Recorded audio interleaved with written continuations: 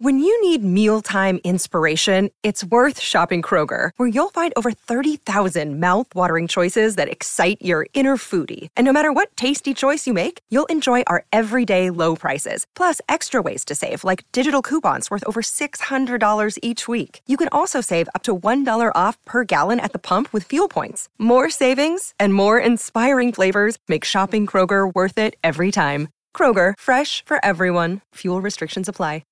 Hey, it's Greg Hoffman from Take Command, and the best part about podcasts is they create a 25th hour in the day. Whenever I'm commuting, metro, car, even when I'm riding my bike around town, although in that case, one earphone only, safety kids, I'm always listening to podcasts. And this offseason, you can get all the insights, all the news, all the analysis, and Logan and I occasionally make a joke or two in the Take Command podcast on demand so it fits in to your busy schedule. Follow Take Command in the Odyssey app or wherever you get your pods. It's time to take command with former NFL tight end Logan Paulsen and former Commanders beat reporter Craig Hoffman. Welcome into Take Command. I'm Craig Hoffman. That is Logan Paulsen, and this is our Vikings preview show. So what we're going to do today is we're going to preview the game coming up against the Vikings. I know, wild thought. Obviously, we put out the bonus episode yesterday with the latest at the time on this potential sale from Dan Snyder of the Commanders. We are continuing to follow that story as well as the ESPN story that broke right after on the potential financial impropriety that's being investigated by the Eastern District of Virginia. But because that story is consistently having new things happen, trying to capture where we are in a moment in time in a podcast feels rather silly. This is why we have not one, but two radio stations. Tune into the Team 980 and 106.7 The Fan for the latest on that. And if there is enough to compile and worthy things happening there, we'll compile another bonus episode. However, to help us preview this game against the Vikings, it is our pleasure to welcome in Dane Mizutani, who is the host of Inside Purple and Gold, and he's also the Vikings beat reporter for the St. Paul Pioneer Press. Dane, welcome to the show. Good to talk to you for the second time in an hour after doing your show an hour ago. Yeah, it's like we're best friends now, Craig. Pretty much. Logan, how do you feel about being replaced? I feel pretty good about it. I'm pretty busy, so getting Dane on here is probably the right move. Wow. That hurts enough that we're just going to move on quickly so I don't process it. So, Dane, we obviously talked on your show about the common connections. What are you talking about? You're the one talking about replacing me, man. Which is more hurtful there? Being okay. We're not gonna analyze this, Logan. All right, we're I'm just gonna saying that we get paid to analyze stuff, Craig. Okay, go ahead. That's true. We perhaps should get a psychologist on next. Dane, welcome to our very silly show. We were talking on your show about Kirk Cousins and Kevin O'Connell, and obviously I have a lot of experience with those guys covering them on the beat. Logan, you played with Kirk for a couple years, didn't you? Yeah. Mm-hmm.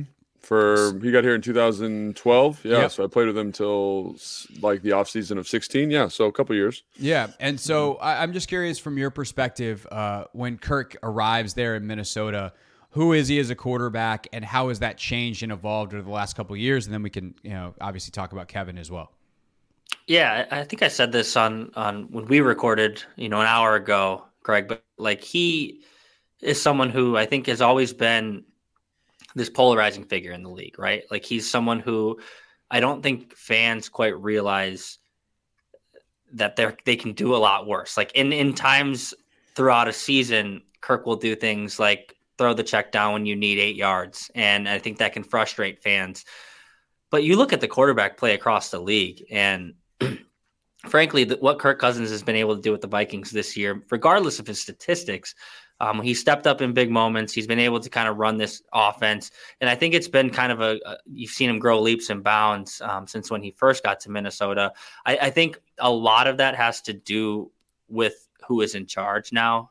His first 3 years with the Vikings, while Mike Zimmer was the head coach, I think you saw him kind of looking over his shoulder, kind of afraid to make a mistake, almost robotic in his reads to the sense that if I don't do this, if I don't follow this read to the exact T and this becomes a mistake because of that, I will kind of suffer the consequences, have to bear the brunt of Mike Zimmer's frustration. So you saw kind of this like robotic movements out of him, the robotic way of handling the position as a whole. And while I think that you'll never get that out of Kirk Cousins completely, you've seen this year Just kind of him lean into himself, been able to kind of harness who he is as a quarterback, as a person. And it's kind of all kind of manifested into, a 6-1 start for the Vikings. I know a lot of times, like the margins in the NFL are so thin. It's not as if Kirk Cousins and his relationship with Kevin O'Connell, it just automatically converted to 6-1. There's a lot of fortune that came along the way with that. But I think you've seen this relationship kind of grow. And because of that, you've seen Kirk take steps forward as both a quarterback and as a leader in this room. Yeah, absolutely. And so you mentioned a little bit about the schedule, the record 6-1. Like how do you think this team? Like, because I personally think the record is a little bit inflated of how good the team actually is. Like, what are your thoughts on that? What are some areas that are concerning and areas that you think the team's done well in over the last 7 games? Yeah, I think anytime you are undefeated in one-score games, the record's going to feel a little inflated. They don't really have a signature win. Everyone thought it was the Green Bay win in week 1, but as we're coming to realize, Green Bay might just not be that good this year. Aaron Rodgers has no one to throw to. It seems like that locker room is kind of in disarray, just from an outside perspective. So you look at who the Vikings have defeated this year, and yeah, I think to your point, I've left Sundays feeling the same way. Like, is this team really good? Like, I don't really know. Like, every single week they seem to make things hard on themselves, but every single week they also seem to pull out the victory when it's all said and done. So I think there is something to be said about that. I think at 6-1, it almost becomes like a math problem. Like, are they good? I don't know. Like, it doesn't really matter if they're good because they're 6-1. But there's certainly areas they need to grow. Starting with Kirk Cousins, I mean, I think they need to push the ball downfield more. You've seen it. His air yards are down compared to every other year in his career. And, you have to let it rip when you have a guy like Justin Jefferson. I know he's getting doubled. I know he's getting tripled. But a lot of times, the routes are there and he's just not throwing them. The defense as well. I think this is kind of a case across the league. I think defenses as a whole have gone towards the, too high, high to low, make teams be patient and bend but don't break. The Vikings have done that tremendously this year, giving up a lot of yards and not a lot of points. But I don't think that's something necessarily that can always be sustainable. I mean, if they're just giving up gas chunk yards game in, game out, and the defense is on the field at all times, relying on, a turnover or forcing a turnover at an opportune moment, that's where we talk about the margins. If they're not forcing those turnovers, then the game can go the other way very easily. So they're 6-1. I don't know how good they are, but like I said, I don't really know if it actually matters. I think they're going to run away with the NFC North. I think a couple more victories here and maybe a couple more losses from the Packers, this thing could be wrapped up by Thanksgiving. Also, the schedule is really favorable. After the Commanders this week, they play the Bills and the Cowboys, and that's about it. That, after that, the schedule sets up really nicely for them. But certainly they need to play better as a whole, or they could drop some of these games that they are going to be on paper favored to win. So one of the things that I know Kevin really focused on when he got there was the situational football. So it is certainly feels fluky that they are undefeated in one-score games, but they were the worst team in the NFL in those situations over the past couple of years under Zimmer. What does that actually look like in practice to be better situational masters, to be people who actually execute under pressure and can win these games where they have been historically bad prior to this season and the new coaching staff's arrival? Yeah, I think it just comes down to repetition and I can't speak to the Zimmer practices just because we're obviously there for the first 10, 15 minutes, take attendance and leave. So I don't know what his situational masters program looked like. But I know that when things got tough or got hairy towards the end of games, the Vikings almost kind of had this oh no, here we go again, or are we going to pull this out? And where it's the complete opposite this time around. And you see them kind of rise to the occasion in those moments. Kirk had that stretch where, 3 straight weeks with a game-winning drive, and final time the offense touched the ball. Those are things that in the past, I think, go the other way. And I think that just confidence plays a big role in that. I also see little things I think back to the Vikings defeated the Bears. I think it was a few weeks ago. And there was a play along the sideline Cornerback Cam Dantzler strips a Bears receiver of the ball. And instead of running, and he just goes down. And it's something so simple, but like instead of just trying to score a touchdown or trying to get extra yards that were needless at the time because the Vikings were in the lead, he just went down. The Vikings were able to trot the offense on the field, kneel the ball, kill the clock, and the game was over. So it's little things like that, snapshot moments in time of just like, well, duh, that's what you should do there. But a lot of times you don't see that with certain guys. I think that's coached. I think that's repped in practice, and I think you're seeing it on the field in game days.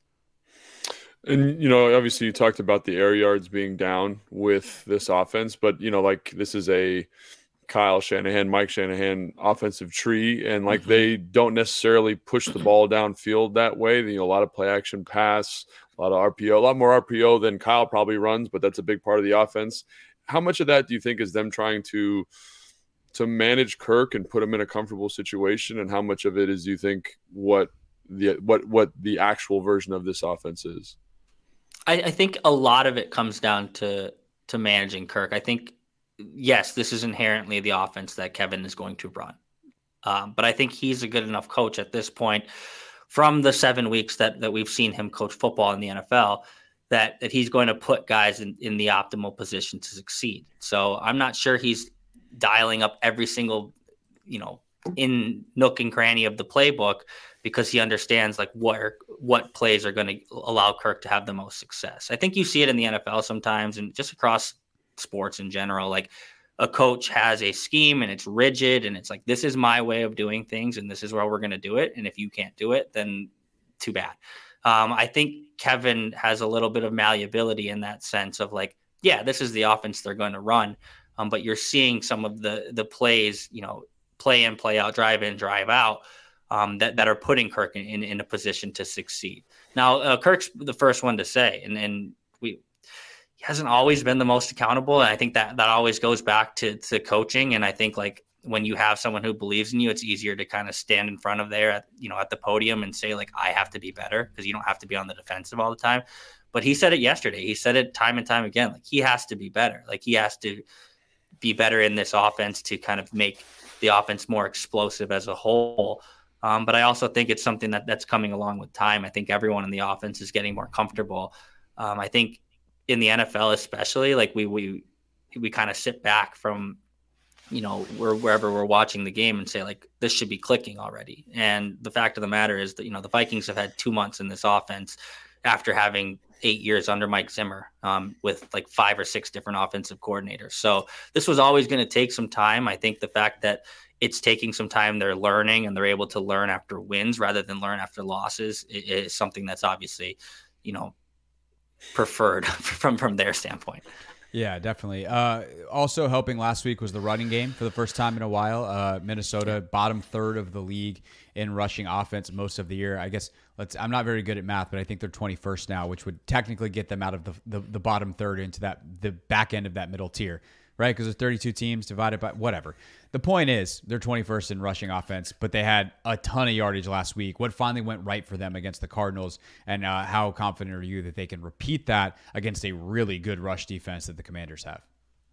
Yeah, I think it's something that like last week is kind of a perfect storm in the sense they hit a couple chunk runs early. They established it early and they were playing with the lead a lot of the time. And then that was something that they could just kind of fall back on. I think you've seen it week to week. Some weeks Kevin O'Connell has lost Dalvin Cook in his playbook. Like it's been, well, how did Dalvin Cook possibly only end up with 8 carries in this game? Or I think it was one game where he had 11. And I think that's kind of been him learning and how to call plays in the NFL. Sometimes it hasn't been always, focused on the run. It's been, I need to, get Kirk, I need to get Justin the ball, I need to get Adam the ball. I think it's as this kind of has happened and progressed, you've seen kind of a more, let's get Dalvin involved. Let's get Alexander Madison, who is a very, very good backup running back, involved. You're seeing kind of those zone schemes, those zone runs, and they're starting to hit.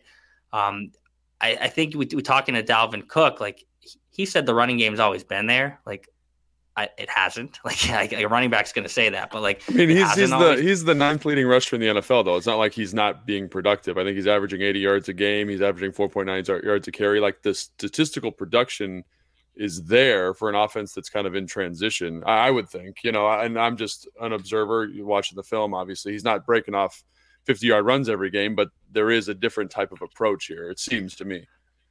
Right. And that was the point. Like it hasn't always been there in the sense of like big chunk plays, but like he has, that's what he was trying to say to us. Like it's there. And he's just saying, like, you look at the Miami game from 2 weeks ago, like it was 2 yards, 3 yards, 4 yards. And then they hit the 53-yard run that they've been looking for all year. So right. I think it's something where as you kind of keep going, like these chunk runs are going to come, but they're just going to have to keep relying on it moving forward. So what about on the defensive side of the ball for them? Like how confident are you that they can hold this Washington offense, which is now got a couple weeks of tape on it with this current group of weapons and Taylor Heineke at the helm? And then I want to ask you about Taylor real quick before we get out of here. Yeah. I think the Vikings, I think the Commanders are going to gain a lot of yards this week. That's just kind of how things have gone. At Donatello's scheme, and they've been okay to let the 15-yard in come over the middle as long as they don't get burned by the 50-yard 9 route over the top. I think by nature, like Washington's going to be able to gain yards this week. I think where there could be an advantage for the Vikings is pass rush. I think Zadarius Smith has been among the best pass rushers in the league all year. I think it's been a pleasant surprise for the Vikings. They brought him in. I think they thought, okay, if we can team him and Danielle Hunter off the edge, or I guess in this defensive scheme, it's not always off the edge. Sometimes you see these guys rushing up the middle, rushing over the guard, rushing off the edge the next play. I don't think anyone thought Zadarius Smith was going to be leading the league in sacks at this point, heading into week 8. So if the Vikings are going to allow these chunk yardage plays like they have been throughout the season, and kind of play that bend, don't break mentality, I think the best way to have success this weekend is to continue to dial up that pass rush. It sounds obviously like every team wants to do that. But the way Zadarius Smith has been playing as of late, like he's been an X factor in games week in, week out. Just got named Defensive Player of the Month for the month of October. I think he had 6.5 sacks last month. Just an insane pressure rate. He's someone who can be a game changer, kind of in the way that we talked about, Craig, how the interior pass rush for Washington can be a game changer for them on that side of the ball with making Kirk uncomfortable. I think if Zadarius can get home, he can make Taylor in that offense kind of, throw them off, make them uncomfortable. Real quick question. Sorry. Is Dalvin Tomlinson going to play this week? Do you know? So O'Connell said week to week. I would be surprised if he did at this point. The way, just kind of reading between the lines, he said we hope to get him there on game day and make him a game time decision. And then that same breath, he said, but we want to make sure we're smart with him because he's having a good season. So it would be the first game he's missed in his NFL career if he does due to injury. But I don't expect him this weekend. Okay. All right, when we were talking, you seemed to have some Taylor Heineke stories from his time there. You said everybody loved him because he was like Mr. Preseason. And so what's your like favorite go-to Taylor Heineke story, and how much of a conversation has his presence and his growth into being the starter here been a conversation this week there? Yeah, I think it's always been something. He's been just kind of this media darling. People like look at Taylor Heineke, and he's someone where you think about those preseason games or how he looked in that mini camp, and it just kind of sticks in your head. He's just one of those players. I think probably every NFL market has certain guys that they just remember from the time of training camp or the preseason, that just kind of were these training camp heroes. That was Taylor Heineke. But what I was talking about earlier is like, if you go back, Teddy Bridgewater suffered that catastrophic knee injury in 2016, and just like a random drop back in training camp, and snaps his knee and alters the trajectory of his career in the Vikings franchise as a whole. Taylor Heineke gets hurt between minicamp and training camp that year, or he would have been in line to be the quarterback. I think the way Scott Turner felt about Taylor Heineke was very, very clear. I think it still is very, very clear now that he's with Washington. I don't necessarily think the Vikings go make that trade for Sam Bradford if Taylor Heineke doesn't sever a tendon in his foot by kicking an apartment window. Like, he got locked out of an apartment at his friend's house and kicked through a window, ends up severing a tendon in his foot, and is out for the year. So it's like, what would his career have looked like if that never happened? I don't know. But it's just funny to kind of look now, and I guess we can say funny because he has gotten back to that pinnacle of success. He is for this year at least, or for this week at least, a starter in the NFL. So you can kind of look back on those things and say, like, wow, like it's amazing how far he's come. Certainly would have been sad if he never got back to this level again. But to kind of see his journey and to see where he is now, I think we're talking to him on a conference call later on Thursday afternoon. It's a guy you root for even when he's gone. And I think it'll be something that'll be an interesting layer to this weekend's game for sure. Definitely. Who would have thought that the quarterbacks on both sides would be this big of a story? I didn't realize how much Heineke meant there in Minnesota, but now we know. This is why we have someone like Dane on. Dane Mizutani, Inside the Purple and Gold, is their pod. You can also check out his work at twincities.com and in the Pioneer Press. Dane, thanks so much for the time, man. Appreciate it. Yeah, thanks, Dane. Thanks, guys.